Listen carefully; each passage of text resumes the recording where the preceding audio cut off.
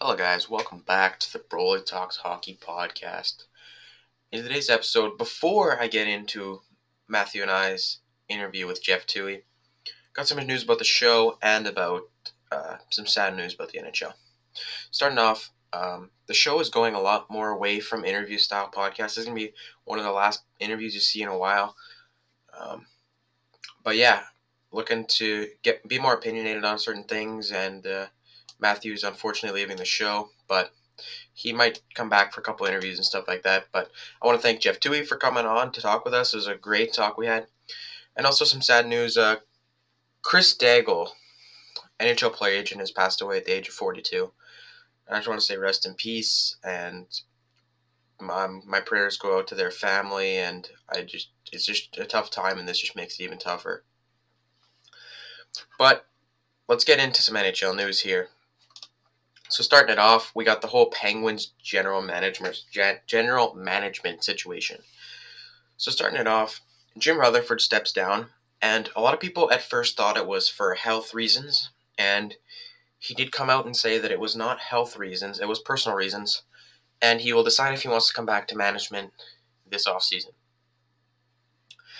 He said, quote, "I don't think it serves anybody well. I've been treated here first class, and I really appreciate and respect what they've done for me. That's the way I want to leave the Penguins." And that's a great quote, actually. That's a perfect way to say it, to leave.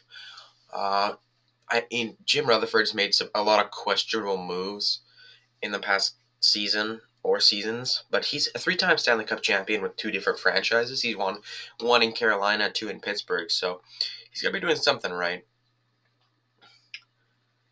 And then the Penguins CEO came out and made a statement, "We are not in a rebuilding mode, we are in a win-now mode." And I think that there was rumors floating around that Rutherford was trying to trade major defenseman Chris Letang before he stepped down, and they kind of vetoed it. And you know what? I wouldn't be opposed to trading Letang, but he is definitely by far their best defenseman. And losing Schultz, if they would have kept Schultz, I think that the management would have been okay with it. I think the rumor was that they had a deal finalized with a North Division defenseman, so could have been Mete, could have been, I don't even know who else is available. I'd probably say Mete is really the only guy that they could have went out for, unless they go for a roster player. I don't really know who they'd want. Maybe they could have went for Hanifin. I mean, Hanifin would play really well in Pittsburgh, but hey, I guess we're not going to see that. I mean, coming out to say that they're in rebuilding mode, if they were in rebuilding mode, that'd be sad, because you take one glance at their prospect pool, and that'll tell you that they're going to take a couple years to even want to be in rebuilding mode. They have nothing. They really only have Crosby, Malkin left to carry that team, hopefully. Gensel plays well. Rust has been good. Zucker's been good. But other than that, their prospect pool is just nothing to write home about. It's probably the worst prospect pool in the league. But, hey, that's just my thoughts on it. I mean, they have a core pieces to win a cup. They just need some more consistent goaltending. And you've seen it thrown around that that goaltending's been their problem. But if you look at it, they've thrown away Matt Murray, thrown away Jari. I mean, Jari's played brutal this season. So what, DeSmith? I think DeSmith has the reins now. So that's really interesting, because I didn't expect coming into this season they would see Casey DeSmith as the starter. But they do have Joel Blomqvist in their prospect pool, who might be their best piece in their prospect pool, other than Poulin. But I think he's already breaking into the AHL. With Blomqvist, I think he should have had more chances in the World Juniors, but he just didn't get those chances. They went with Kari Piirainen there, the starter. And the Penguins do name their interim general manager Patrick Alvin. He's the first Swede to sit in the GM's chair, even though he is an interim. And they did say that they want to hire a new GM in the next 2 to 3 weeks. So before we go to that, I want to take a look back at Jim Rutherford's general management career. As I said before, 3-time Stanley Cup champ, 2 with Pittsburgh and 1 with Carolina. He was the GM of the year in 2015-16, inducted in the Hockey Hall of Fame for a builder, and he's also had some pretty notable trades. For the good trades, the Jordan Staal to Carolina for a first, Brandon Sutter and Brian Dumoulin. That was honestly a great trade. Hornquist to Florida for Seaver and Matheson. I think we all know that was the bad trade there. The Phil Kessel trade was honestly really good. I think the second one wasn't very good, but the first one was pretty good for them. And then one of the worst trades I think he's done that people don't really talk about much, he actually swapped Eric Goodbranson for Tanner Pearson 1-for-1. I mean, that is brutal. Goodbranson is a third-pairing defenseman, and Pearson's a second liner. So, I don't know, that's not really the fairest swap, but... And if we look at their potential hires, and I have 3 hires and 3 do not hires. First potential hire, I got George McPhee. He did great work with the Caps and building the Golden Knights. He was a key piece in building that team, and it was sad to see him go from Vegas. I forget the exact reason that he left off the top of my head, but Kelly McCrimmon's doing good work there, so I see what they did there. And the second potential hire, I know a lot of people were saying do not hire Ron Hextall, and I think it was either NHL Network or Sportsnet that put out a list of the candidates to take Rutherford's spot, and the list goes like this: Tom Fitzgerald, Ron Hextall, Jason Botterill, Peter Chiarelli, John Ferguson Jr., and Chris Drury. Right off the bat, Peter Chiarelli. You mean the guy who ruined the Oilers, and they could have had Barzal. He made some of the worst trades with Boston. Sure, he would have won a cup there, I'm pretty sure, but still a brutal GM. Probably one of the worst GMs of all time. Don't know why he's still in contention for any job. I'm pretty sure he has an advisory role in St. Louis right now, which even is surprising. But I actually have a player on GM on this list for a potential replacement, and that's Ron Hextall. You know what? A lot of people criticize Ron Hextall, but he's made some very good moves in the past. The Morgan Frost and Farabee for Laterra trade, and Laterra for Schenn trade. That was honestly, at the time, that looked like a horrible trade. But if you look at it now, the main pieces of that deal are now Farabee and Frost, but they were picks. They're just picks, like draft picks at the time. But if you can get Farabee and Frost in exchange for Brayden Schenn, I mean, Brayden Schenn is probably one of the best second liners in the league. Like, he's a pure second liner. No first liner. He's not a third liner either. But for a second liner, that's pretty good. But Frost and Farabee is already playing like he's an elite top 6 winger. And Frost has not made the biggest crack in, but he's not looking horrible. And the final potential hire is Megan Chayka. I got a lot of comments about this one, actually, when I was talking with my friends and other people, and they said, "You are an idiot." She started an analytic company which could provide a new look to the Penguins. And you know what? I'd love to see some analytics in hockey. I know every GM uses the littlest bit of analytics, but this would be solely analytics based. I think, at least that's my opinion. I'm not 100% sure what she would do, but I think she'd bring a great, what's what I'm looking for? A great mind into hockey. And she was 95 on People in Power and Influence not 29, I think it was 2019 or 2020, not 2021. But she was a very influential person, and you know what? I'd love to see not even just a woman as a GM, but just a lot of analytics based. Like, I saw also, I forget his name now, but it was on the top of my head. Corey. It was Corey. I'm not going to pronounce it wrong. It's just Corey. He's in his Twitter bio. He says bringing NHL stats to the public. Like, he's an analytics guy, and Puck Empire put out a list of his top 20 picks for the GM. And you know what? I honestly agree with a lot of these picks. Couple with my top 3, he has all of them in the top 20. So that's what I like to see. But you know what? I think that Megan Chayka would be a good hire for the Penguins. It'd be interesting to see, because they're an analytically not the best team in the league. Because, I mean, Tristan Jarry is a minus 7.5 goal save above expected. Like, that is brutal. But, yeah, so let's go to the do not hire list. And I know that 2 of the people on this list are shortlisted for this job, so this is not looking very good for them. But starting it off, I got Pierre Maguire. Just an analyst.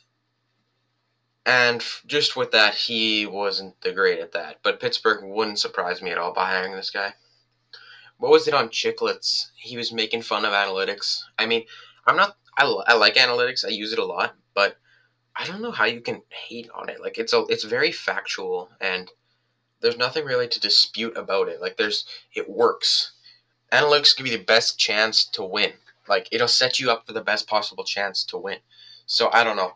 Pierre McGuire is quite the interesting guy. I think he was also in the running for Philly or not Philly, sorry, Florida, and then he also tried to go to Arizona, but that did not work out for him either.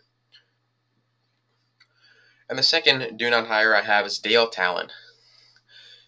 I'm pretty sure he got fired for flinging racial slurs. That is not a great start. And he had an investigation in it, and he also couldn't properly run the Panthers. I mean, Vegas expansion is really all I gotta say. Protecting Petrovic and throwing away Smith and Marchessault. Like imagine them, the Panthers, with Smith and Marchessault right now. We wouldn't even be talking about who's winning the cup. That's your cup winner right there. Well, not really, but that's a pretty offensive powerhouse. And the third on the do not hire list, and this one is completely obvious, and it's Peter Chiarelli. I mean, do I have to say much else? Among his Barzal trade, his what even was it? I think he traded away Tyler Seguin, but I mean, it's just brutal. Like, definitely one of the worst GMs of all time. If Rutherford isn't up there, Chiarelli has to be up there too. Like, just a brutal GM. All right, if you look at his trades, he traded away Mark Stewart and Blake Wheeler for Valabic and Peverley. Like, imagine the Bruins with Wheeler right now. I mean, that'd be brutal. That'd be crazy. Okay, I don't know why I thought that Chiarelli was with the Oilers. Apparently, he wasn't actually with the Oilers. Oh, he traded away he traded for Caberlet. That honestly wasn't a bad trade. Yeah, but just a brutal GM. Okay, the Phil Kessel trade was actually Phil Kessel for 2010 first. Turned out to be Tyler Seguin. Okay, no. He traded away Phil Kessel. I was thinking Rutherford, sorry. Actually, this was a good trade for him. He traded away Kessel, and he essentially got Seguin and Hamilton back. But he traded those guys away, so that kind of ruins it. But, you win some, you lose some. Also a brutal GM, but I mean, oh man, if Peter Chiarelli gets hired in the NHL, oh my, 2021 couldn't get any worse, man. It wouldn't surprise me. Oh my, but let's move on from this Penguins GM situation, and we move on to the San Jose Sharks, and they have some arena clear-ups here. The Sharks are actually allowed back in SAP Center with no fans. And this is actually good for them. I want to see every home team in their home arena. I mean, I guess if the Sharks were a really good team, you could say that the reason they're losing is because they don't have home ice advantage. But really, for home ice advantage, it's just having your home arena does help. But I think it's mainly the home ice advantage is the last change because that can really change the game, to be honest. But the Sharks Arena, they're coming back to SAP Center in Santa Clara County, and I was actually worried that we might see a relocation in San Jose because of Santa Clara County, and there was some other things with Google. I'm pretty sure that was going on, something, but I forget exactly what it was. And I want to move on. I just wanted a brief note with the Sharks Arena. I want to go on to Vince Dunn, and honestly, Vince Dunn, one of probably the best, or if not the best defenseman in one of the best defensemen in St. Louis, if not the best, is Vince Dunn, and I think he was pretty sure he's actually scratched the last other game, which is really interesting because why are you scratching one of your best defensemen? He might not have been scratched, to be honest. I think I'm not exactly sure. I'm pretty sure he was scratched, but I'm not 100% sure about that. Don't quote me on that. Yeah, I'm just trying to look at Vince Dunn's stats here because honestly, like, he's a very analytics. Like, if you look at his analytics, he looks really good, but okay. I'm looking at his analytics, and I'll look at his base stats.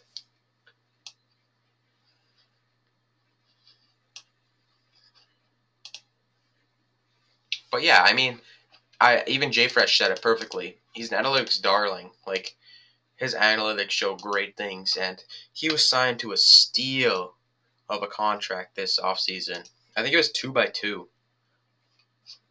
Yeah, it's crazy. Okay. Last season, he contributed 2.2 wins to his team. I mean, that's really good for a defenseman. Only playing 71 games, and he wasn't playing the best, like in the best situation. 12 goals above replacement, that's pretty good. And if you look at just his regular points, he had 23 points, 9 goals, 9 first assists, and 5 second assists. Like that's not horrible numbers. That's really good numbers. And he didn't play much ice time. He had 1,000 minutes over 71 games. It's not brutal, not the best. But yeah, I mean, probably one of the best defensemen in St. Louis. I'm going to reiterate that a lot.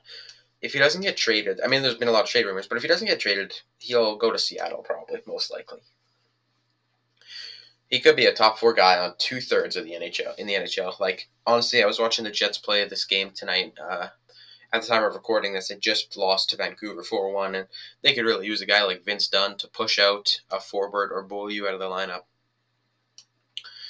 Analytics beast, though, but he can drive plays on both ends of the ice, and for potential teams, I have 4 teams where I think he could land. And actually, 2 of them, ironically, are Canadian teams. I'm going to start off with Philly, though. They need some defense. Ever since they lost Matt Niskanen, they haven't been able to play defense. I wouldn't be surprised if they send Gostisbehere or maybe a D prospect. I would say York, but York is just looking so good. He looks so good at that World Juniors, and World Juniors doesn't influence everything, but it does heavily influence a lot of things. But he looked really good. I could see them shipping Frost or Brink plus a first. Maybe they do Brink in a first or Gostisbehere in a first for Dunn. I mean, that'd be a good trade for both teams. Vince Dunn would play really good with either a 1-2 with Provorov, maybe throw him on the pair with Provorov. But yeah, maybe they also got Gustafsson, not Gustafsson. But yeah, that's why I think Philly can make a strong case for a guy like Vince Dunn. I think they could really use him. And before we go into the Canadian teams, I got one more, and that's New York. They looked brutal in the first couple games. Lafreniere didn't play well. Buchnevich didn't play well. But their defense is starting to round out. I mean, they do have Jack Johnson and Brendan Smith in the starting lineup, which is not what you want. But maybe they do Tony D in a first. I mean, people are really hating on Tony D, but I still think he's a little bit left to give in the tank. All politics aside, he is arguably one of a really good top 4 defenseman, and he'd fit in really well in St. Louis or in Winnipeg. They could do Tony D in a first. Maybe they do Libor Hayek and a prospect. For D prospects, they got Niels Lundqvist, maybe. Or maybe they do Vitaly Kravtsov. I feel like they're too high on Kravtsov. But I don't think anyone's untouchable, to be honest. Right to the first Canadian team for potential trades for Vince Dunn. I'd have to say it's Winnipeg. I think first and Sami Niku, maybe throw in because I know the rumored deal that people were throwing around would be the ideal trade for St. Louis would be a first, a prospect, and a roster player. So from Winnipeg, maybe you do. I don't know if you consider Niku a prospect anymore. Maybe you do maybe you throw in.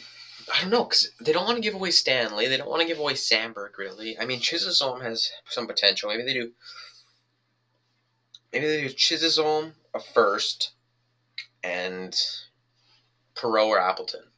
I mean, that'd be a decent deal, but that kind of hurts their top 9. If you look at just roster play, maybe they throw Nate Thompson at them. They throw Matthew Perreault. I mean, that'd be cap issues. So Winnipeg would need him, but I don't think they have the right pieces to get it done. I wish, watching a lot of Jets games, I feel like Vince Dunn will play really well in Winnipeg. He can honestly, he is a right shot D. No, he's a left shot D. All right, but He'd play really good on the second pair with Neil Pionk. I mean, actually, thinking about it, they play really well together. But Winnipeg would have to put up a good package because the next team here, I feel like, could put a really good package up for a guy like Vince Dunn, and that's Vancouver. I mean, they desperately need defense. They just signed Hamonic, and these guys are all getting injured. I mean, Jalen Chatfield's looked pretty decent these last couple games for Vancouver, so hey, you never know what they really are looking for, but it doesn't look bad for Vancouver. I mean, it definitely could use a lot of work, but if Hamonic can come back in, if a lot of other players can come back in, it would definitely help them. But before we get into the interview, I want to keep this one really short, this episode, but next episode's also going to be an interview. I'm going to be bringing on Craig Hartsburg. Me and Matthew, this is our last interview, me and Matthew together. So that'll be a good one. It was actually a really good talk with him. It was a quick 20-minute talk, but I mean, he played with Wayne Gretzky, so 20 minutes of his time is worth millions to me. But this is a new segment that I'm going to try and get put in every episode, and this is called Conjecture Corner. I was thinking, like, Rumor Roundup, but that's really, I know a lot of people on Instagram use that. One of the guys I really like looking at for news and just breaking the news is Puck Report. He does Speculation Station, so I thought I'd do Conjecture Corner. I mean, it sounds sweet, so I think I'm going to trademark this, and it's going to come in every episode. So, I got 6 points here, and then I will keep it short, go into the Jeff Toohey interview. Nick Suzuki, first one here, sorry. Nick Suzuki was almost shipped to Columbus for Dubois, and honestly, knowing a couple Habs fans and talking with Habs fans and just haven't talked with Habs management, I mean, I wish, but Suzuki, his play this season does not warrant the play of Dubois. Like, they're just not equal anymore. I'd say Suzuki has surpassed him. I know a lot of people are saying Suzuki will only be a career second liner, but he's looking like he has a potential to be an elite franchise center. And I think that's why Philip Deneau has been a bit pissed off lately, because he's just uncertain about his spot by the end of his contract. Like, they were really good. They can roll with all four lines right now. Corey Perry's playing good. I mean, that Habs team is looking good. I mean, they just lost 2-0 to Calgary, but I mean, the refing wasn't on his side. That Kotkaniemi, the hit to the head from Dubé, sorry, that was brutal. How do you let that go? Oh my! I hope, and I know NHL Safety is looking into it. I hope he gets a couple games for that, because that was brutal. I mean, at least Kotkaniemi's not injured, but Suzuki for Dubois wouldn't be worth it. I think the rumored deal at the time was Suzuki plus, and I know Bergevin wouldn't do that, because that is really dumb. And keeping it going with the Habs, Mete, today people broke the news that he, quote-unquote, requested a trade, but Pierre LeBrun revealed that he didn't actually request a trade. He's kind of the odd man out in Montreal, because if you look at their pairings, they got Sherratt Weber. They play really well together. Edmondson Petrie's been gelling nicely. Romanov Kulak's been playing well together. You don't really want to break up your chemistry to try and throw in a guy like Mete, which, honestly, he doesn't fit their style of play, because they're on defense, they got a mixture of big, beefy guys and then the quick guys on each pair, except the first pair. But Petrie is a very good playmaking defenseman, could contend for the Norris this season. He's looking that good. And he's playing with Joel Edmondson, who's a big guy. He can throw his body around. I mean, come playoff time, this is a playoff-built team where you can roll all four lines. You got your defense that can hit. You got very consistent goaltending. I mean, they let up 2 goals and they lost. Like, when you're only letting up like 2 or 3 goals a game, that's what you want. I mean, they did have that one game against Vancouver that they let up a couple goals. But you know what? It's fine. They're playing really well. Arguably the best team in the North Division, I think Toronto's a close second, but I think Montreal is playing like the best team in that division. And I know Toronto was, actually speaking of Toronto was in on Mete, and I don't think the Habs want to trade to a rival like that. And Mete too, where would they throw in Mete? They take out Justin Hall? Well, people think he's a Norris contending defenseman. I don't think he's a Norris guy, but hey, that's just me. And if you look at Toronto's pairings, they got Riley Brody. They've been saying that Brody needs a good right shot defenseman for years. He's finally got that guy. And then On the third pair for the Leafs, you have. But quickly going to talk about the second pair a little bit first. On the second pair, Justin Hall and Jake Muzzin. I mean, Jake Muzzin I knew was really good, and he was kind of carrying Justin Hall last season. And now people are thinking Justin Hall had one good game against the Oilers, and now they're saying, oh yeah, elite shutdown defenseman, Connor McDavid's father. Like, come on, guys, really? Just brutal. Like, he is not a Norris defenseman. I don't care what people say about Justin Hall as a Norris defenseman. You just don't. When you think of Norris defensemen, the names that come to your mind are Roman Josi, John Carlson, Victor Hedman, Dougie Hamilton. But this year we got Jeff Petrie, Justin Hall. Who was the other ones that I saw floating around? There were some really interesting names coming around here. I know someone's was for their awards they did for the Norris. I mean, a lot of people are saying Pietrangelo. That's honestly a really good pick as well. I mean, Pietrangelo's a really good defenseman, so honestly can't disagree with that. But there was this guy who did projections for the awards. Sorry, I'm just trying to find it here quickly while I'm talking about this.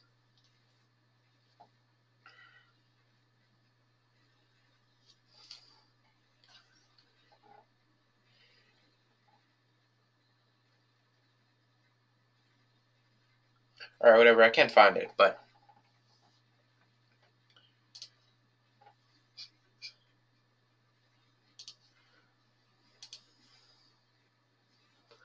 continuing on here with the trade rumors, or actually I'm trying to find this Leafs decor. I forget what their third pairing is exactly. But I'm pretty sure it consists of, I'm pretty sure it's Sandin and someone, or no, it's Lehtinen and Bogosian. Maybe they take out Lehtinen and throw in Victor Mete with Bogosian. I mean, Bogosian doesn't deserve to be on a roster spot. Like, oh, guy's brutal. But, hey, I'm not an NHL GM. And next, we got some troubles in Vancouver in their coaching. I know that there was, it was hard to work out a deal with Green, and people are actually hating on Canucks Twitter. People are getting really mad at Travis Green. I don't think he's to blame here, guys. Pettersson was kind of gone there for the longest bit for the Canucks, so don't think it's his fault. But Green is probably one of the best coaches for Vancouver. He plays very good style for Vancouver. He coaches good style. I don't know. Maybe Green, if he gets fired or something, he goes to Seattle. Like, just intensify that rivalry. That would be insane. Moving on to our third last point. Bruins trade rumors. And I got 3 players here that were coming up in trade rumors, and that is Anders Bjork, Jake DeBrusk, and Andre Kasha. And with Anders Bjork, I mean, he'd be a great third liner or second liner on most teams. There's teams that come to my mind when I think that need third liners is Vancouver. They're very weak there. I'd say a team like Calgary could use some depth. A team like, coming to my mind here, Pittsburgh always in some need of some depth. Florida could use a guy like Bjork. I would say the Flyers, but they're playing really well right now. The Kings always could use a nice, somewhat younger but depth player who can kind of grow up with the young guys. I'd love to see something like that. San Jose. But San Jose's had a good lineup, some depth. I mean, Patty Morrow's playing fourth line there, so I kind of feel bad for the guy. I think he's regretting resigning there, playing fourth line. But moving on from Bjork, we got Jake DeBrusk, and I know people are going to be calling on Jake DeBrusk. Honestly, if Oilers weren't in cap hell right now, Jake DeBrusk will be so good in Edmonton. You throw him on a line with McDavid and Draisaitl or McDavid and Yamamoto, I mean, that is goals, goals, goals right there. Or if you could even try and get a defensive guy, like a defensively minded player. I can't even think of anybody who really would play well. Like, I wish McDavid was in Pittsburgh, because you throw McDavid with Tanev, you get that guy to play defensive. You get him to play defensive all day, and you get McDavid to be on the offensive. Like, that is a pretty elite group of lines there. I mean, I'd love Tanev to go to Edmonton, but he makes 3.5 million too much to be in Edmonton. So moving on, we got Ondrej Kase. Sorry, I might be pronouncing that wrong. I know I'm pronouncing Kase right, but his first name I pronounced wrong. They got him from Anaheim before the trade deadline. It was a couple days before. Kind of surprised people that they didn't wait till the deadline. But speaking of the deadline, quickly, I want to get into this before I get into Kase. I'm interested to see how the deadline is going to work this year for teams in the North Division, unless they want to intertrade, which by the mid-season there, I think they should have a good idea who's playoff contention and who's not in playoff contention. For example, right now my picks for not in playoff contention would be Edmonton. They honestly could make a jump for the fourth spot, but as it lies, my updated rankings is Habs, Leafs, Jets, Flames. I don't know. I gotta put Canucks there too. But honestly, yeah, so the playoff picture should be more set come deadline time. But if you even look at it, like the Jets trade Dubois or Laine for Dubois and are throwing other pieces as well. But like they're waiting for Dubois, and unless they get that 7-day quarantine, I don't think we'll see a very active teams in the North Division making playoff pushes, because one of the biggest part of a playoff push is acquiring that one player who pushes you over the edge. So yeah, I don't want to talk too much about that. Let's get back into Ondrej Kase. Ondrej Kase also would play good in Edmonton. I mean, anyone would play good in Edmonton except Zach Kassian, man. Oh my! But Ondrej Kase should probably will be moved. I mean, the Bruins are looking. I think they could go for honestly a quick retool. Like the Oilers in the '80s with Gretzky, they always would switch out their bottom six every year. I'm pretty sure that was the story I was told, but that's funny. So moving on to our second last point. The Blues are in cap trouble, so this could be why Dunn rumors are heating up. And I mean, why would you trade Dunn for a cap? It's kind of like the Isles trading.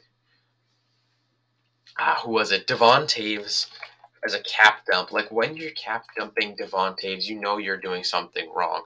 I don't know how Lou Lamoriello won GM of the Year. He did not deserve that. There was a lot better candidates. Frick, give Jim Rutherford it over him. Like that is brutal. Lou Lamoriello, really, really.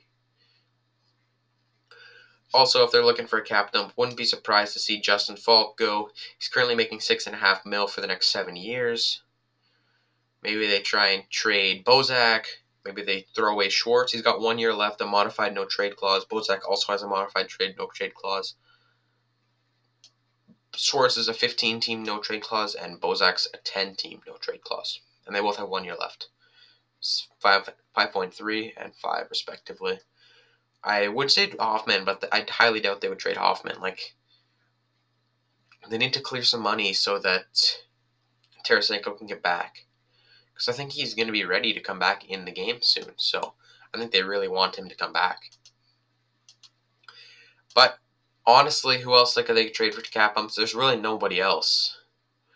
I mean, they're lucky that they could trade away Jake Allen, and Montreal was looking to solidify their goaltending. But there's not many teams that are willing to do that in this market.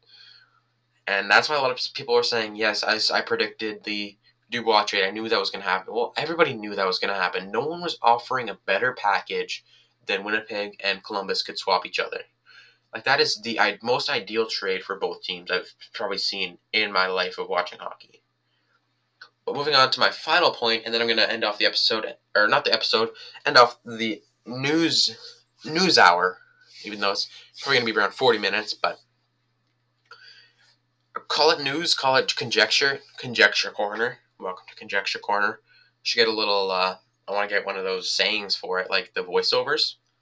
If anyone knows how to do that or wants to do that, send me a message on Instagram, Broly Talks Hockey. Also on Twitter, BTH Podcast _.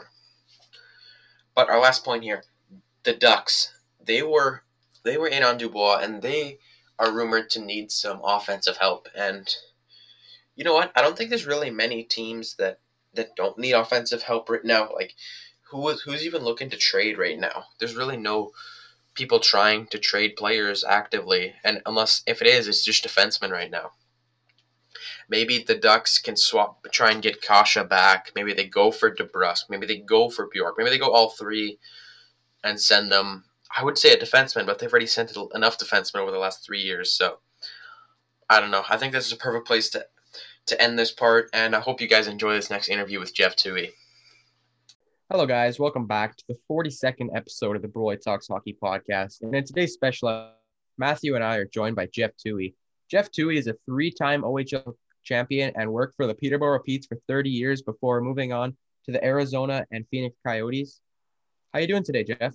Doing well, but Brody, I gotta correct you on one thing. I had 4 OHL championships in Peterborough. So and I also, in between going to Arizona, I spent some time in Oshawa too. So all I'm basically saying to you is that I'm old compared to you guys. So there you go. But you know what? And I always make sure on the championships, because they're so hard to win, that I'm so proud of all 4 of them. And having gone through it, it's so hard to win a championship. So when you got 4, you got to stay proud of them. That's for sure. Yeah. Right. Speaking of that, I remember reading, I was reading an article, it's going back a few years ago. Henri Richard, I think he won 11, 12 Stanley Cups in his career. And one day, somebody asked him, I forgot what the question was. I think it was how many cups do you have? He's like, or no, sorry, it was how many grandkids do you have? He's like, I have 11 grandkids. Oh wait, sorry, no, I have 11 cups. I have 9 grandkids. Yeah, I know. It's incredible, those guys in Montreal that won those, and even guys that won multiple Stanley Cups, or just to win one Stanley Cup. I mean, I was fortunate in Dallas. I was a part-time scout there when they won the Stanley Cup, so I have a Stanley Cup ring, which I'm pretty proud of. But my contributions to that championship were minimal. Even minimal, they were contributions. I still have the ring. Yeah. So beautiful. Do you wear the ring on a daily basis? Do you ever just go out and wear the ring and just show it off kind of? You know what, Brody? I don't. Even my OHL championship rings, they're obviously a lot less pretentious than the Stanley Cup ring, but I don't wear them much. I keep them in a safe place. And, I hope at some point my kids or my grandkids want them to, keep kind of as a memory, but I don't wear them a lot. I will say the last OHL championship ring that I have, I designed it personally for the Petes and for the players, and it's a pretty nice ring, if I do say so myself. So if I'm going to any special hockey related things, then I wear it. But the Stanley Cup ring, as I said, to be honest with you, I was a part-time scout. I was there 10 years, but my contributions to actually winning that, I think, were minimal. So I don't really feel in good conscience I can flaunt that ring, but it's certainly nice to have. I don't know. To this show, you're always going to be Stanley Cup champion, Jeff. There you go. All right, let's stay with that. That's good. You can have a full hand of rings. You could just put the Stanley Cup ring right here and have your 4 Pete's rings right there. And you're that right. Could just that's power right there. That's influence. Well, you know what? I don't look at it that way. Like I said, Brody, I'm so proud. And actually I have a tattoo on my arm that it's a Pete's logo, and it's like a four leaf clover, and each leaf kind of there's a year there that's got celebrates the 4 of them. And that's how important or how special it is. And I don't flaunt that. I just keep it. It's on my upper shoulder here, but it's very significant to me, and I just keep that kind of to myself. So anyway, very, very, very proud of winning some championships and the players that were there and helped us do it. You gotta keep that a little bit hidden when you're in Kingston now, or else you're gonna get. Well, it was worse when I went to Oshawa, Matthew. Oh, you had it back when you were in Oshawa as well. Oh yeah, I got it when I was in Peterborough. So when I go to Oshawa, that was the arch rival for a long time. So I had to keep it really under wraps there. So, anyways, it is what it is. All right, so let's get right into it then. Speaking, we were discussing the Peterborough Petes. You started off as a scout for Peterborough to start the 80-81 season. Can you just take us through how you were able to acquire that position? And yep.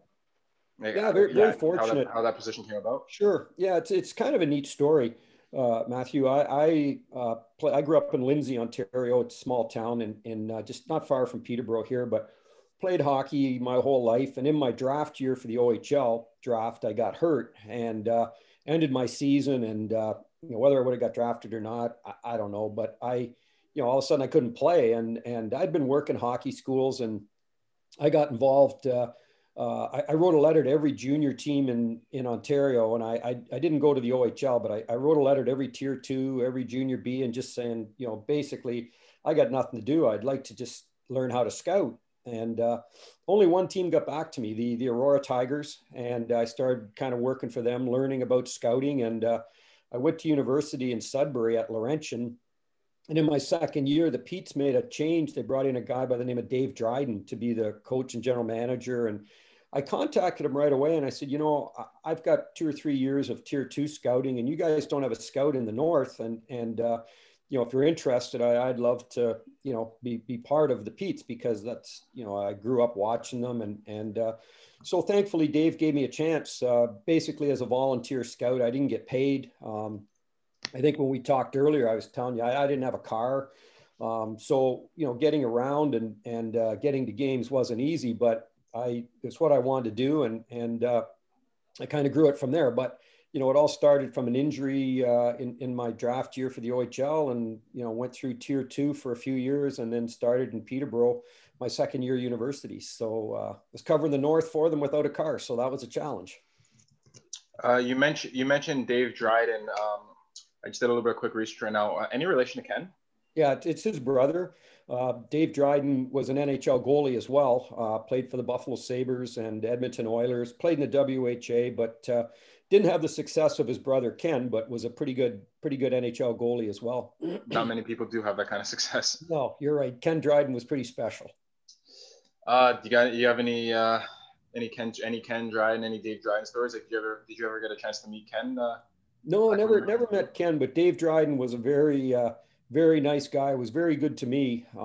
And I spent the whole first year scouting, not getting paid. As I said, I didn't have a car, so I was finding my way around. And I was so happy. I didn't care. But at the end of the year, Dave Dryden sent me a check for $200 just to kind of thank me. So I was the happiest guy. I couldn't believe that I got paid to do it. So Dave was good. He was really good to me. He only lasted in Peterborough for about a year and a half and then lost his job. A guy by the name of Dick Todd took over from there. And he kind of elevated me up through the ranks. But it was Dave Dryden that gave me my first opportunity. So you maintained your position as a scout for up until the end of the 88-89 season. Then from there, you were promoted to the assistant coach / assistant GM. Can you just take us through how that promotion came about, like who came to you and offered you the position, and just some of the added responsibility that came with a promotion like that?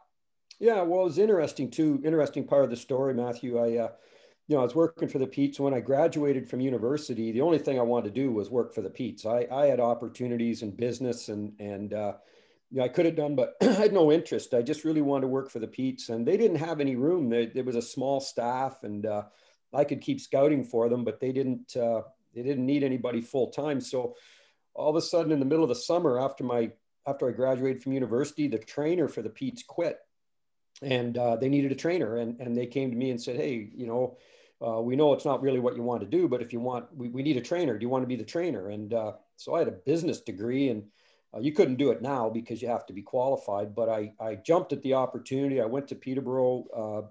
And I taught myself to be the trainer. I didn't know how to sharpen skates or treat injuries. So I taught myself, and I kept doing the scouting too. I did a lot of the scouting. I was a trainer. I was scouting. It was a small staff. I was, doing press notes, finding billets, selling advertising, all that stuff, even though I was the trainer.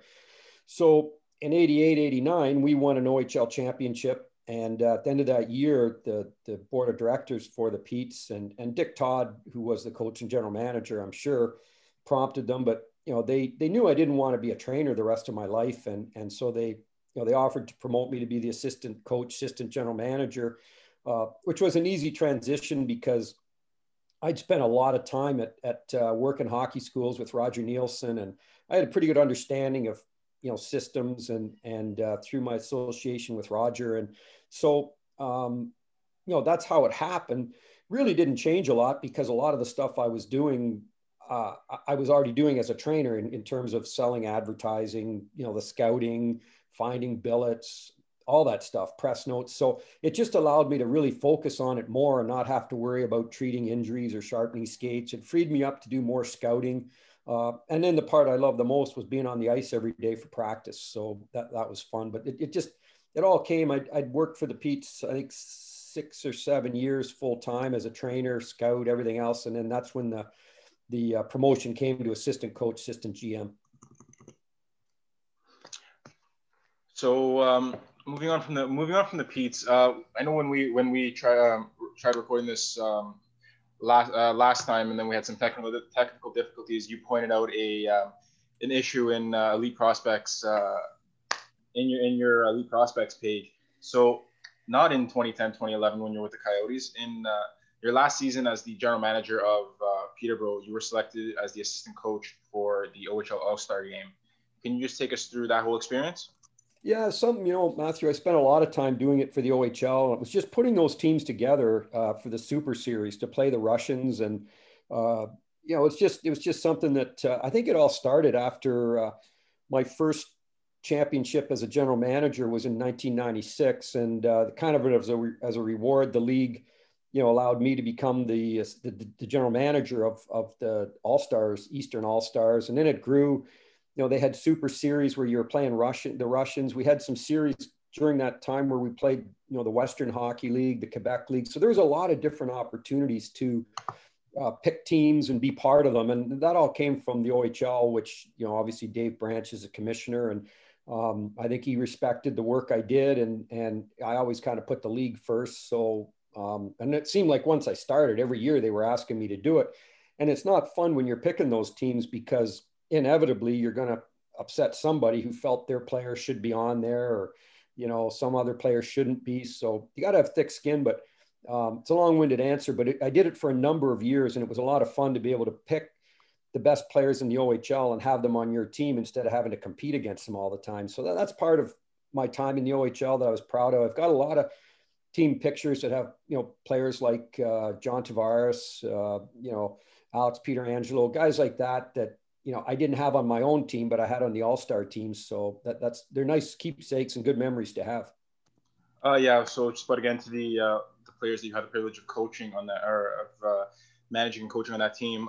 This is just going off the team that was available on Elite Prospects. Players like Casey Cizikas, Mark Spolino, guys like Ryan Strome, DSP, and Dougie Hamilton. You among others that you coached for the OHL All-Stars, you've had the privilege of coaching many future Stanley Cup champions, future elite players. But one player I really want to get into is Dougie Hamilton. He's been in the past few years, he's been going his stock, for lack of a better term, has been improving. His play has gone better as his career progresses.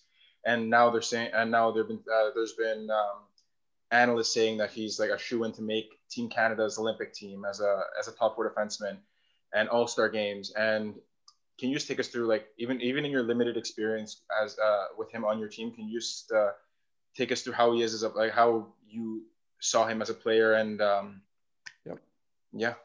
You know what, Matthew, he's an interesting kid, Dougie Hamilton. He's a very, very intelligent guy. He was in his OHL draft year. And I watched him a lot in his NHL draft year and really got to know him in his NHL draft year. So over and above hockey, academically, he was a brilliant student. He's a very, very intelligent guy. I watched him a lot that year playing for the Niagara Ice Dogs, and had him, I guess, on the one All-Star game. But he's a really skilled guy for a big man. And the NHL now, you have to be able to move pucks and skate to play defense. And it used to be, all you had to do was really defend if you were big and you could clutch and grab and survive. But the game now is so geared towards moving pucks. And that's one of Dougie Hamilton's real strengths, I think, is his ability to get pucks up ice. He has the ability to run a power play. And I think it all stems from his background academically being so bright. And if I recall, Matthew, something that's really interesting about him, I believe both his parents were Olympic athletes. So he comes from, a very athletic background. So he's a big man with skill and the ability to kind of drive offense, which is a huge asset, especially as a bigger guy now in the NHL.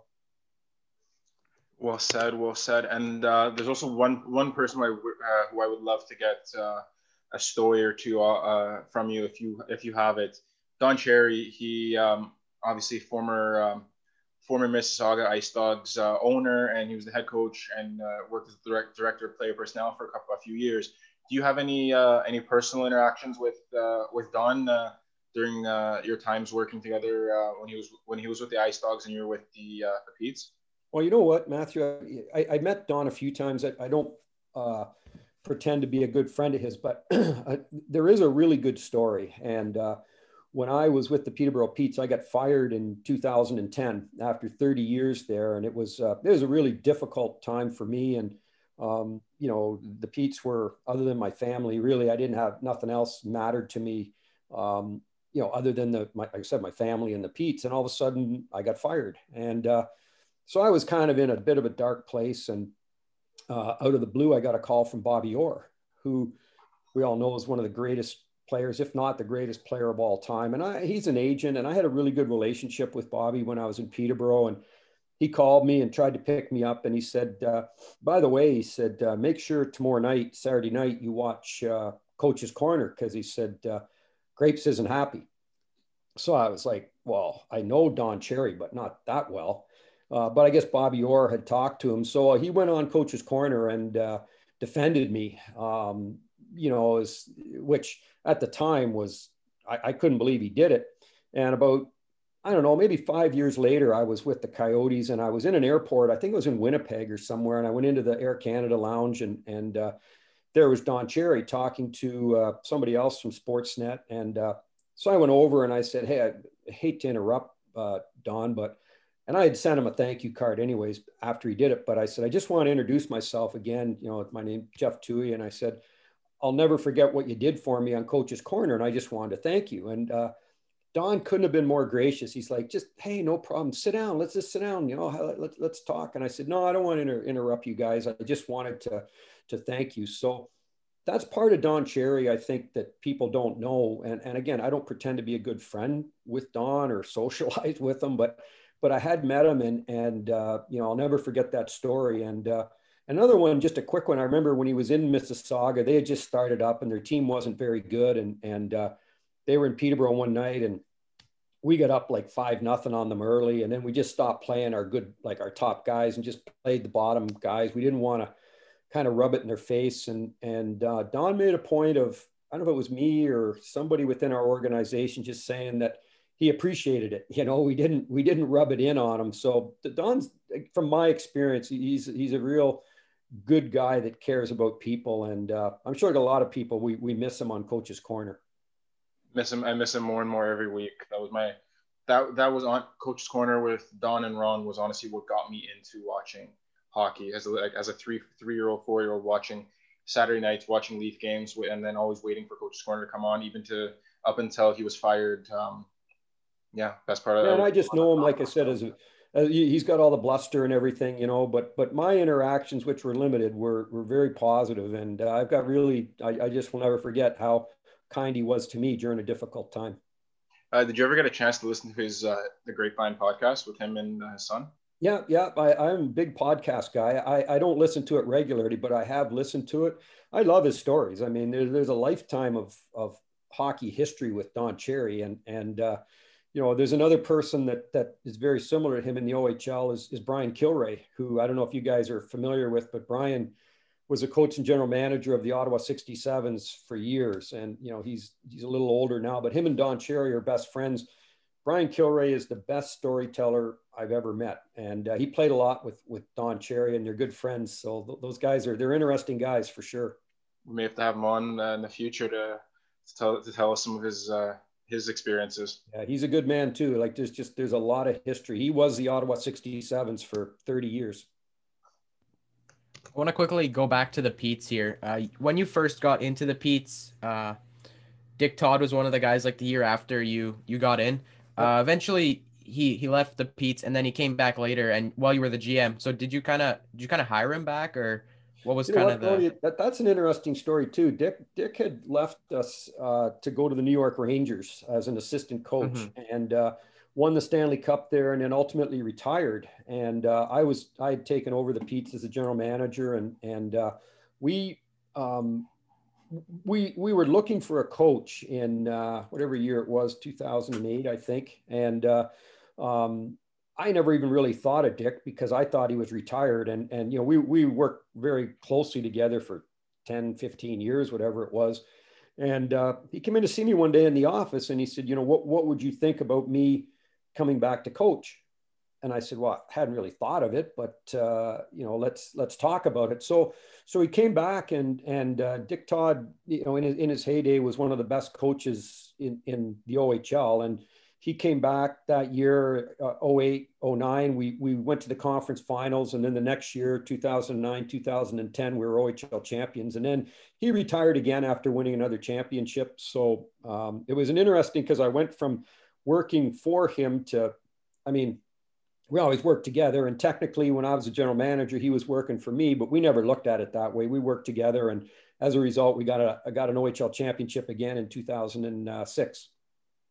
So I guess so I'm off on my years. He would have come back 04, 05, and 05, 06, I guess it was when he was with us. So anyways, but the same story, won the championship together again. So Dick and I won three of my 4 championships were with Dick, and then one was without him. So we had a lot of history together. All right, I have one more question then, because I'm looking at Elite Prospects here, and they did another thing. At first they have you coaching the Super Series, and now they have you three championships: 89, 90, 95, 96, 2005, 2006. So when else did you win a cup? 92, 93, and that was with Chris Pronger and guys like Corey Stillman were on that team. So yeah, they're missing that one.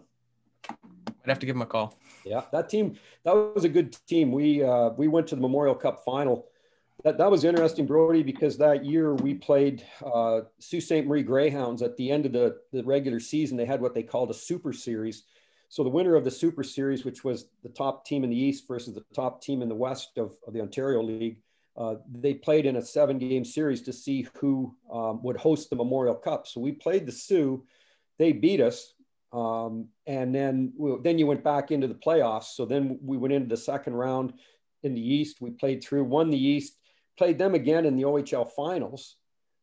And then we went to the Memorial Cup, played them in the Memorial Cup right into the championship game, which they ultimately won. But if you're familiar with Ontario geography, it's an 8.5-hour drive from Peterborough to Sault Ste. Marie. So we played them a lot that year. And, that was that Memorial Cup was a good one. We played the Memorial Cup final. They beat us, I think it was 4-2. And that was a tough one because we had a really good team. Like I said, Chris Pronger was there. Corey Stillman, who played over 1,000 games in the NHL. I mean, there's some guys that have gone on to a lot of success in hockey since. I also got a question. Sorry. Yes, go ahead.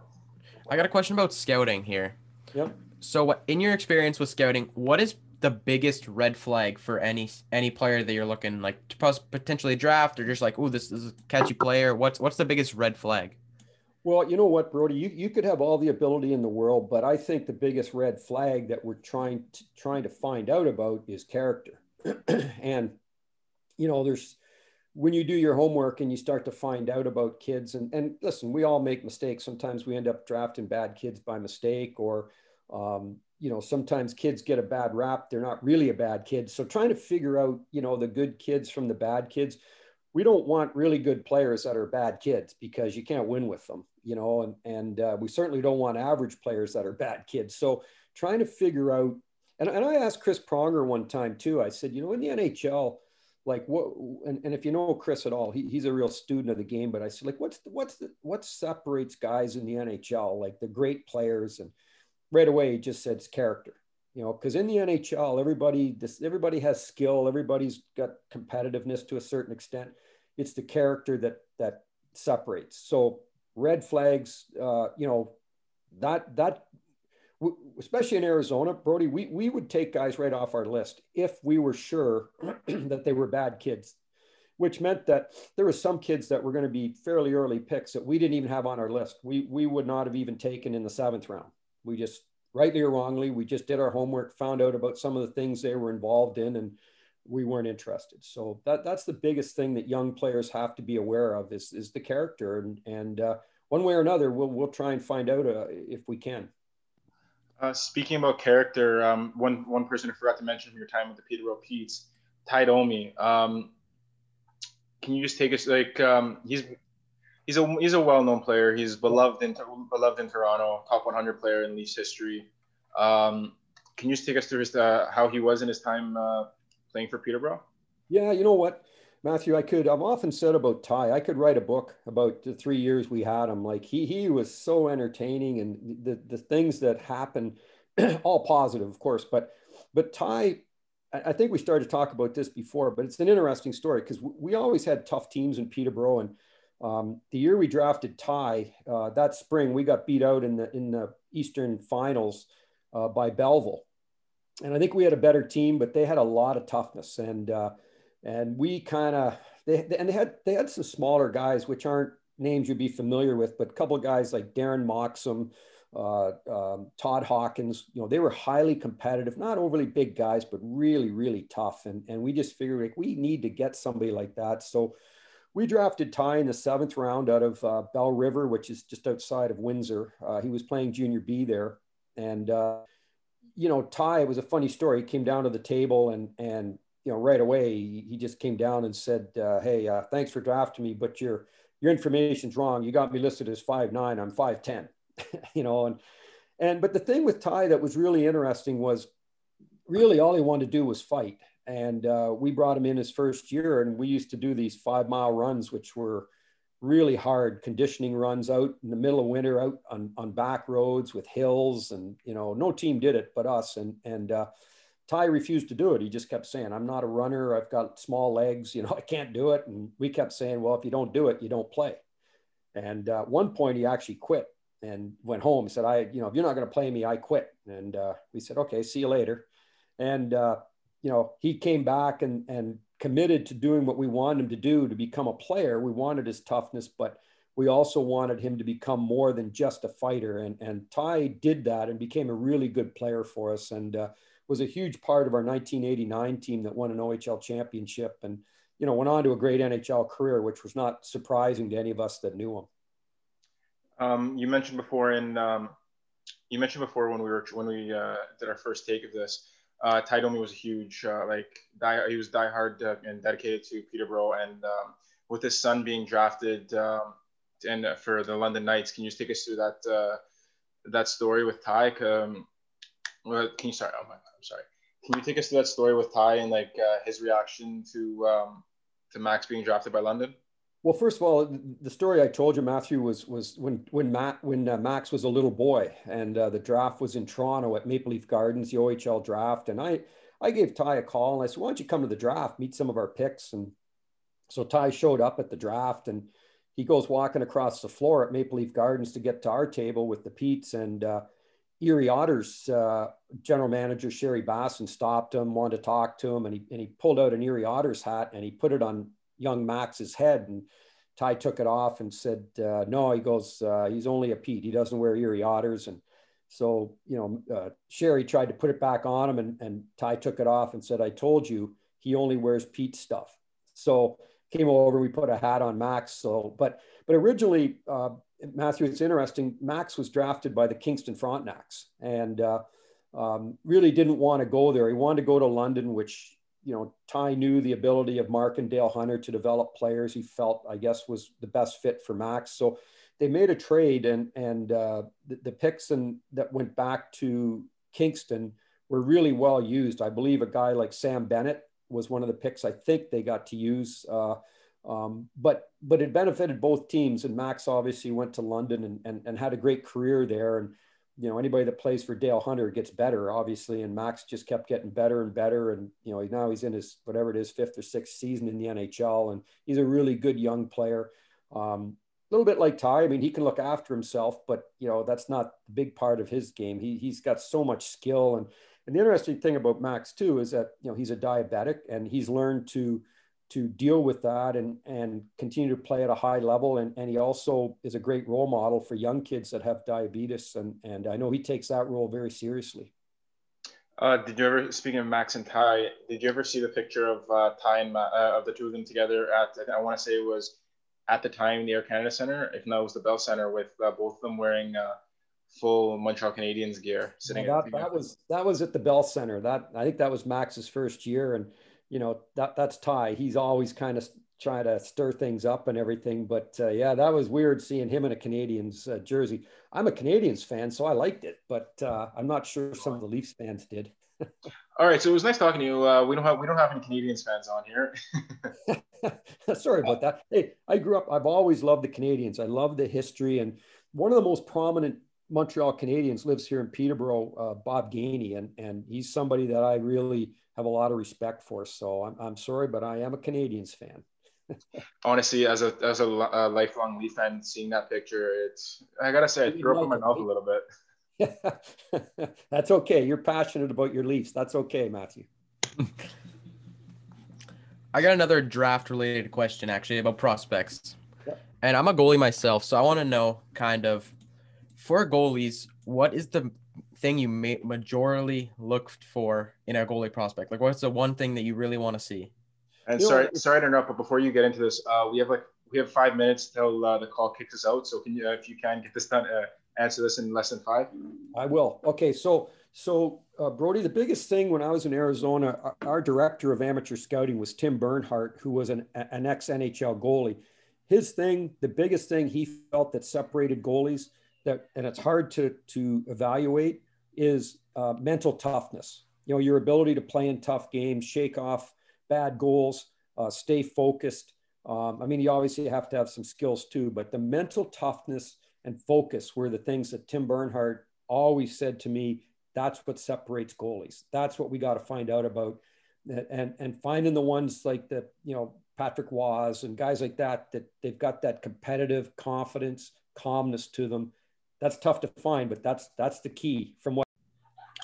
All right, I got a question about the World Juniors since they ended in January, like the start of January. So as your experience as the assistant director of scouting, how much does the World Juniors play into your thoughts on certain prospects? Yeah, it's really important, Brody, because that's the highest level those guys can be playing at that aren't in the NHL. And, one of the best experiences I had, I got to go to a lot of them, but one of the best experiences I had was the World Juniors when it was in Helsinki, and the Finns actually won it. The Finns had Patrick Laine and Jesse Puljujärvi and different guys like that. And being able to watch them at the highest level tells you a lot. And so it's very important. Not only is it great to watch, and I'll tell you what, as good as it is to watch in Canada, that was one of the best experiences that I had as a scout, was being in Helsinki. And the interesting story was the Finns won it. They were staying in the same hotel as me. So I checked out the next morning, and the lady at the front desk was apologizing because, the team was making quite a bit of noise above me. And I said, hey, if you think I'm going to get upset about, these guys winning a world championship, I'm good with it. So that was a lot of fun, but those games are really significant when you're evaluating players, especially those that are draft eligible. And actually, funny story about that World Junior team. We actually interviewed the coach who was on that junior team that won in Finland. Oh, wow. He had the good hair, eh? Yeah, he does. He does have some good hair. Yeah. He's a good coach. I like the way that team played, and you'd be amazed, Brody, not to ramble on too much about it, but how passionate those Finnish fans were. Like in Helsinki, that building, I don't know, it was 10, 12,000. It was packed. And, the Finns beat the Russians in overtime. And boy, was that whole country embraced that team. So it was a great experience. I think at the World Juniors this year, there was 1,000 or a million unique listeners or watchers in the World Junior game against, Sweden. And apparently, they love hockey. Like, World Junior hockey is big in Finland. I didn't think it'd be that big out there. Oh, no, they're passionate about hockey. And anybody I had always heard about Finland, like in the winter, it's dark, it's cold, you're not going to like it. I loved it there. It was really cold, but the people are so friendly, but they are passionate hockey fans. And that World Championship, meant a lot to that country and their fans. And you could see the players like being able to win it in their own country. That was pretty special. So I was lucky. I was able to watch all those games. I got another question here about draft choices here. So as in your tenure at Arizona, in the 2015 draft, you guys had the third overall selection. So what kind of drove you to pick a guy like Dylan Strome over Mitch Marner? Like what kind of factors did you see in a guy like Dylan Strome versus Mitch Marner? And Yep. Yeah, what are your kind of thoughts on the two? Well, the biggest thing at the time, Brody, was we felt that they were very close. The other guy that was in the mix of that, there was three players we were looking at, to be honest with you. There was Dylan Strome, there was Mitch Marner, as you said, and there was Ivan Provatov, the defenseman in Philadelphia. All really good players. And the separating thing for Dylan Strome was the fact that he was a center, and he's a big center. And we had to play in the Western Conference against San Jose, LA. They all had big centers. And, we felt that centers, the only way you get them is to draft them. And, now I know Mitch Marner has really separated himself, but at the time we loved all three of those guys. And we said, the only thing that can separate them for us really is the fact that Dylan's a center and he's big. And we felt that, physically he had a lot more development that was going to come. So the need for a number one center was what separated those three. We would have been great with any of the three of them. But that was what kind of separated three really good players for us. And if you remember, right after that draft and the next spring or in the fall of that year, the Hockey News put out a top prospect edition. And the number one prospect, not in the NHL, in that magazine was Dylan Strome. They had him right on the cover. I mean, he had some great years in Erie. He's still trying to find himself a bit in the NHL, but we weren't alone in our assessment. But it's tough when you're looking at three really good players. You have to find something to separate them, and it was a positional thing. All right. Also, another one I got here, Connor Garland. It took him a couple years to emerge, but at the time of deciding, it was a 2015 draft as well, a 123rd selection in the 5th round. What kind of made you, what kind of drew you to a player like that? And now he's really broken out. At the time, did you expect him to break out like he has? Well, it's an interesting story there too, because a lot of people like to take credit for that pick. But what happened that year, Brody, we had a guy that lived in Moncton that was a really good scout for us, Mike Sands. And Mike had worked as the head scout for the Calgary Flames. He worked for Central Scouting, and he lived right in Moncton, and he saw Connor Garland play a lot. And he was the guy that really pushed that. And he pushed, Tim Bernhardt, myself to come and see him.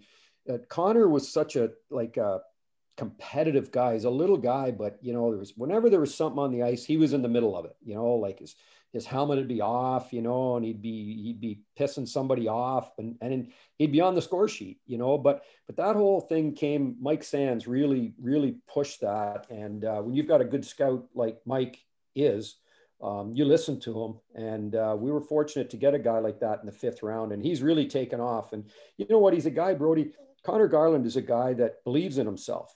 So we took him in the 5th round. He didn't care, it was 5th, 7th, 1st. He just wanted to get drafted. And, every camp I went to when Connor was there, and the rookie camp or the exhibition games, you could just see, obviously we took him in the 5th, so we didn't know he was going to turn out as well as he did, but you could see improvement every year you were around him. So, I'm really happy for Connor. He's doing as well as he is. And Mike Sands deserves a lot of credit for that pick. And also in 2016, you guys had the 7th overall selection, and you picked a guy like Clayton Keller. What kind of drew you to Clayton Keller? Because in that draft, it was a very stacked draft. There was a very defense heavy draft in that year. So what kind of drew you to? Because you talked about before you wanted centers, and he's a right wing shot. So what was your kind of thoughts on Clayton Keller at the time? Well, I think at the end of the day, you don't want to be, when you're drafting, especially in the 1st round, you don't want to draft by position unless, as I said, you're trying to separate between three good players, and you can't really determine, center is always going to be a position that's crucial. But that didn't enter into it with Clayton. Clayton played for the program in the U.S. program in Ann Arbor. And, you know, I watched him a lot, as did our whole staff, and he was so smart with the puck. And I had first seen Clayton when he was like 15 years old. He was playing in it. I was with the Generals, I think, at the Oshawa Generals, and he was at a tournament in Michigan somewhere, and I'd seen him. And then the next 2 years, obviously, he played for the program in Ann Arbor. But you could just see the talent. And first and foremost, when you're drafting, you want talent. And he was so smart with the puck. Every game I saw him, and again, I was one of like 5 guys on our staff that wanted Clayton. So I don't want to come across like he was my pick. That's all of our pick. But, you know, from everything I saw, you know, he was just so creative with the puck, so smart. Not a real big guy, obviously, but competitive, wanted the puck on his stick in key moments. And when you watch guys over the course of a season, if you watch them a lot, you see them in tough spots or, you know, big games when they need to come through, and Clayton always did. So, you know, with him, when you're picking 7th, he just had too much talent. And the name of the game in the NHL is offense. You got to be able to score. Hockey sense was a huge thing for us. We valued it, and Clayton Keller had a ton of hockey sense and skill. So we watched him a lot, and we were happy to get him there. I got 2 more prospects I want to talk about because these guys really stand out to me, and I love the picks that Arizona has done in the past couple of years. They've done one of the best. In the second round, you took Kevin Ball. He's a huge defenseman. Did his size play into why you took him a bit earlier? Yeah, for sure. Kevin was a guy too, Brody, that, you know, being in Ontario here, I saw him a lot. I saw him as an underage in Ottawa. And when I first saw him, when he was like 15, he was a big, kind of awkward guy. And I was like, I don't know if this guy's going to be any good, you know. And then the more you watched him, he kept getting better and better and better. And then when you know, that draft year, he was really good. And then he kind of fell off a little bit in the playoffs, but then he went into the under 18 tournament at the end of the year in Russia. And he was really good there, just steady. And again, we didn't have we had some good defensemen in our system in Arizona at the time, but we didn't have any with that kind of size, especially that can skate like Kevin. So just to get again, you got to defend at some point size, and you got to play a heavy game when you get into the playoffs. So we just felt that was important. Unfortunately, after we left, the people that took over didn't value a guy like Kevin, and he got traded to New Jersey as part of the Taylor Hall deal. But I believe that Kevin Ball will play in the NHL and be a real solid player because he's big, he can skate, moves the puck, makes a good first pass. And if you look at his stats, he got better every year offensively. He's never going to be an offensive guy, but his offense developed every year in the OHL. So I was a big fan of his, as was our staff. And I think at some point Arizona is going to regret trading him. I guess they already probably do because they don't have Taylor Hall anymore either. So nothing to show for that trade. Before we continue, actually, what are your thoughts on Taylor Hall signing 1 year, $6.5 with the Sabres? I think it was smart. I mean, you know what happens, Matthew? He gets a chance to play with Jack Eichel, who's an elite center, which he hasn't had for a while. This is such an uncertain time. You know, if he can put up the numbers that everybody thinks he's going to put up playing with Jack Eichel, I think that once, you know, times become a little more certain, he's probably going to command even a little more money. So it's such an uncertain time. I think it was a good move for him. And when you get to play with an elite center like Jack Eichel, it's certainly not going to hurt his value. That's for sure. So Aaron Ferris, who was his agent, really smart guy. And I think this will probably work out really well for Taylor. I know personally with me, like when I saw he signed with Buffalo, right as soon as he signed, I saw like reports coming out that the Avalanche were going after him, and Sakic made multiple offers to him that would have been worth more. I think it was worth more than what he got with Buffalo. So personally, I was kind of shocked that he ended up choosing a team like Buffalo over going to A, win a cup, and B, play with McKinnon and Landeskog and Rantanen and Yeah, and I think the difference maybe, and I don't know how he looked at it, Matthew, but you can go to Colorado. You're probably not going to be the number one center or wing. You know, he plays both, I guess, probably more on the wing. But when you go to Buffalo, you're the guy with Jack Eichel. Right. You know, the whole offense is going to revolve around you, the power play. You know, and maybe, and I don't know Taylor Hall that well, but maybe he was like, you know what, I want to make a difference here. I want to try and create a culture in Buffalo. Who knows? But I think the number one draw was to be able to play with Jack Eichel, which if I was a player, I wouldn't mind playing with him because he's under the radar elite player. He's a really good player. Yeah. Seeing him in the Atlantic Division, that guy, he knows how to change a game. Yeah, he really does. I mean, I watched him at Boston University, and in his draft year, I remember watching him coming out of a game, just like this guy's really good. So I like watching him. And listen, if you're looking at the Buffalo Sabres, how nice are their jerseys now? That new look they've got, they look really good. That's a good looking jersey. I wanted them to go back to the Dominic Hasek jersey. No, like the red and gray one. I'm a big fan of that one. No, you can't, Brody. You got to stay with the gold and blue, the original logo there. To me, is pretty. It's a sharp look. So maybe that was part of why he went there too. He liked the jerseys. I don't know. The jersey, being able to be in the Bills Mafia with jumping on and breaking folding tables and out in tailgating for a Bills game. But you know what, too, Matthew, if you ever been to a game in Buffalo, those fans are passionate for the Sabres, and it's a nice, it's a neat place to live because you can get around a little easier than some of the other big cities. And a lot of guys that play there stay there; they never leave. So it's another place that's kind of under the radar. I know the winters are a little hard, but you got passionate fans there; like they love the Sabres. So probably a lot of those factors entered into his decision making. Yeah, you make a good point. I want to go back to one quick prospect here, and then that's it. That's it for my prospect questions for the picks that you made. So the one here, Barrett Hayton, you took him in 5th overall in 2018, and the NHL, like their central scouting, had him at 9th as a forward, skater in North America. Yep. So why did you kind of take him as early as you did? Like, what kind of drew you to the Barrett Hayton? Well, and again, it wasn't just me, but my contribution to that was I had seen him a lot that year, as had our staff. But what separated me a little bit, Brody, was that I've known Barrett since he was a kid. His dad played for us in Peterborough. Barrett grew up here in Peterborough. His dad's a high school teacher here. His dad coached in the OHL for a while, but he's a teacher now. But I met Barrett, first of all, when he was like a major peewee or something. And his focus, his determination, his maturity, his character is high end. And that year in the playoffs, in his draft year, he played in the Sioux, and they were playing the Kitchener Rangers in the conference finals. And Kitchener was a big, heavy team that really loaded up, and the Sioux beat them. And one of the main reasons was Barrett. Barrett took every key face-off. He started every period. They started with him at center. He was playing hurt at the time and was like so competitive. And, so I knew the character of him. But what he did in the playoffs, and again, he's a center, which is a coveted position. The problem with Barrett, and I think he really showed last year in the World Juniors, when he was given an opportunity, how good he is. Unfortunately, they kept him in Arizona last year. He didn't play a lot. And he kind of lost a year of development, which I think has hurt him. But once he gets his legs under him, Barrett Hayton is, he could be a captain. He could be a Shane Doan type player, just leadership.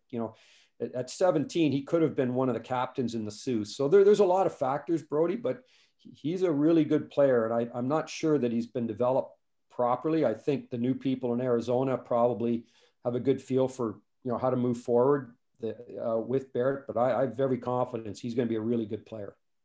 He's a type player you win with. And again, character is such a huge thing. And one of the things, Brody, over the years, any championship team I had, you had to have leadership. Like that's a huge part of a winning team. And Barrett has that like in spades.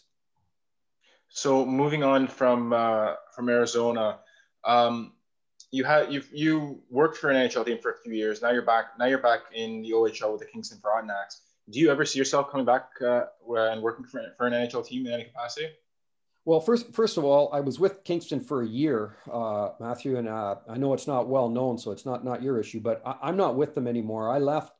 They just out of the blue last July or August, I guess, they fired the general manager there without really any reasoning. They did warning. They just fired him, and so I couldn't stay there after. He was a good friend of mine, and the way he was treated, I left there. So currently, I'm not with them. Could I see myself back in the NHL? Yeah, I'd love to go back. But I've come to the conclusion now that if I'm going to work anywhere, I have to be with good people. I'm not just going to go anywhere. Obviously, with the pandemic, no one's knocking my door down because there's no hockey going right now. But once it fires up, if opportunities come, it has to be with good people. And I've had some experiences. Most of my experiences have been with good people. Unfortunately, I've had a couple with some bad people, and I'm not going through that again. So I want to get back into. I love scouting. Even if it was junior, I happily stay in junior and just help out a team. As I've said to people, Matthew, I've done the corporate ladder part. I've been a general manager. I don't need any of that now. I want to be involved with good people. I love scouting. I love helping young players. I love being part of a team. So hopefully once hockey fires up again, someone needs someone that can help them win, because I know how to do that, and I hope there'll be an opportunity. But again, it has to be with good people. So just one last thing. Speaking about the OHL and with this pandemic going on, hockey not being back, the consensus right now, unless something has come up since last time I was reading, there's gonna be non-contact this year in the OHL, and that is starting to drive many players to go and find work overseas. Like for example, one of your ex players for the Kingston Frontenacs, Francesco Arcuri, he signed with a team in Austria, or he got loaned to a team in Austria about a couple weeks ago. And so do you see, how do you think the season will turn out if it's a non-contact, or if it were to come back as a contact league for this year? How do you see it playing out? And I don't know. I'm really concerned. First of all, I don't think you can play hockey without contact, and that was not an OHL decision. That was made by our provincial government. And, obviously the OHL, I think, have, tried to reach out to them and rectify that situation. And again, hockey's a contact sport. You don't have to kill people, but there is contact and I think it has to be there. Unfortunately, with us being in an emergency shutdown here in Ontario right now, I'm starting to worry, to be honest with you, Matthew, whether they're going to be able to play at all this year. I mean, Brody would be aware in the Western League, they're talking about a 24-game schedule. I don't know. It's tragic, really, because of all the players that, aren't getting a chance to play. So many good young players. Like even in Kingston, we had Shane Wright. I mean, those fans in Kingston are being not cheated, but, they're not going to get a chance to see him in his second year. He got 40 goals as a 15-year-old, So it's a tragedy, this COVID, in terms of what it's done to a lot of people. Hockey, I know in the whole scheme of things isn't that important, but to a lot of these players it is, and the fans it is. So I'm hoping I'm wrong. I'm hoping they can find a way to play. I'm just not sure how they're going to be able to do it until they get the vaccine out there. So let's keep our fingers crossed, because in Ontario or the west of Quebec, junior hockey is one of the best entertainment things you can have for families, and to get out and watch. And there's so many good players now that the pandemic has really put a halt to this. So it's unfortunate. So long-winded answer. I really don't know. I don't know what's going to happen here, whether they're going to be able to play. I'm pessimistic at this point. What do you think the possibility of a bubble or multiple smaller bubbles would be?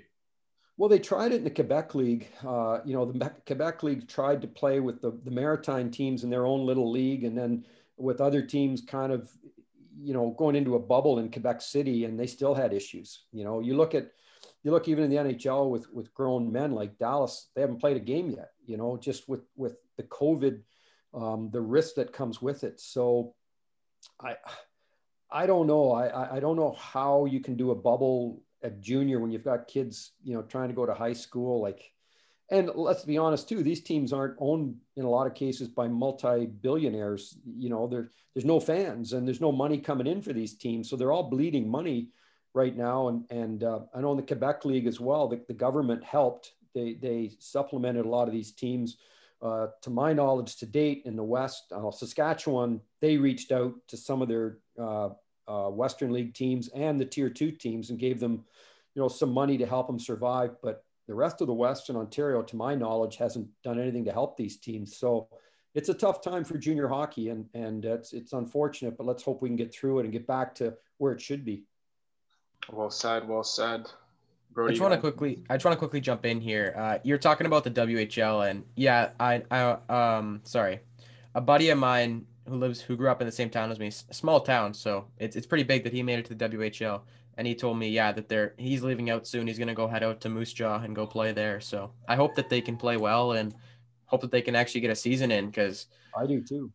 Especially with some of these players, like if it's your draft year and you're just sitting at home doing nothing, like it could ruin someone. Like you could see an NHL player like back when you were scouting and you said you had to go find players, like it's almost that situation where like you don't know these players, how they're going to turn out. Like you get some crazy late round steals now.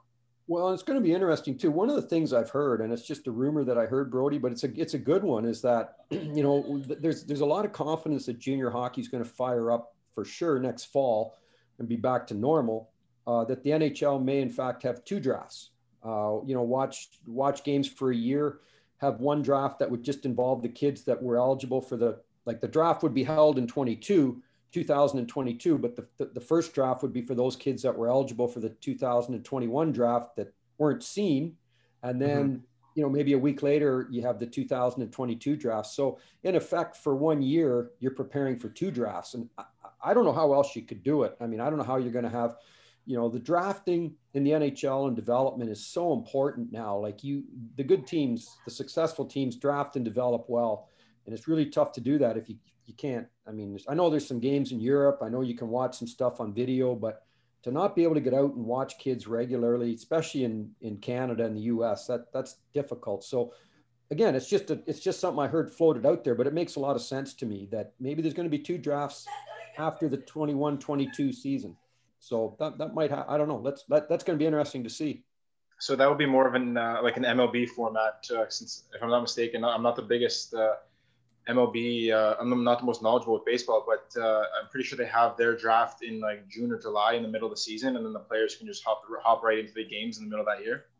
Well, no, they would still do it, Matthew, like they do now at the end of the season. They'd have it like in the end of June. So maybe the first draft would be the last week in June, and then a week later, maybe the first week of July, they would have the second draft. So you would spend all of the 21-22 season evaluating players for 2 drafts, because there may, maybe they just can't have a draft at the end of this year because there just hasn't been enough viewings of these kids. And, drafting is crucial. So, and again, that's just something I heard, out there. I don't have any inside knowledge if that makes sense or if it's going to happen. To me, it does make sense, but it's going to be interesting to see. If that does come to pass, you might have to hop on TSN as an analyst now. I could do it. Bob McKenzie's in semi-retirement. You should hop in. No, listen, Bob McKenzie, you don't, that's elite status in media, but, I can do it. So if I'm available, if they're looking. I hear Tim's looking for a co-host for Tim and Sid. You should just jump in, make it Tim and Jeff. I could do that too. I'm a passionate sports guy. I could do it, but that's an interesting change there too with Tim and Sid, because I enjoyed watching them too. That's going to be different. And this pandemic affects everything like that, because now, there's obviously not as much to talk about. Thankfully, I don't know about you guys, but thankfully the NHL's going now because I can watch games every night, which I was getting sick of Netflix. So it's nice to have the NHL back. I've been watching a lot of Habs games. They're very fun to watch. Good. You're a good man, Brody. I like how you think. But I see that Jets jersey there, but I also see you got the Canadians one right in the middle. So that's good. Yeah. Yeah, I'm sticking to Leaf hockey. They're playing the Oilers tonight. Austin's out, Thornton's out, Robertson's out, so it's gonna be an interesting game to watch. They got a good team though, Matthew. I'll say that the Leafs are a good team. I mean, you get Austin Matthews, Mitch Marner, Morgan Riley. That's a good team. They're fun to watch. And when you play the Oilers, that's a lot of skill on both teams. And I had Zach Kassian in Peterborough, so watching him play for Edmonton's always kind of cool. One of my ex-players. Great. On that note, I think we should let you go. There's a game starting fairly soon. We don't want to keep you waiting. All right. Well, listen, guys, this has been fun. So anytime you ever want to talk hockey, let me know. I'm always available, and I appreciate you guys. Thank you for listening to this week's episode of the Broly Talks Hockey Podcast. Next week, we'll have Craig Hartsburg come talk on about his coaching career, playing with Wayne Gretzky, and more. Stay tuned.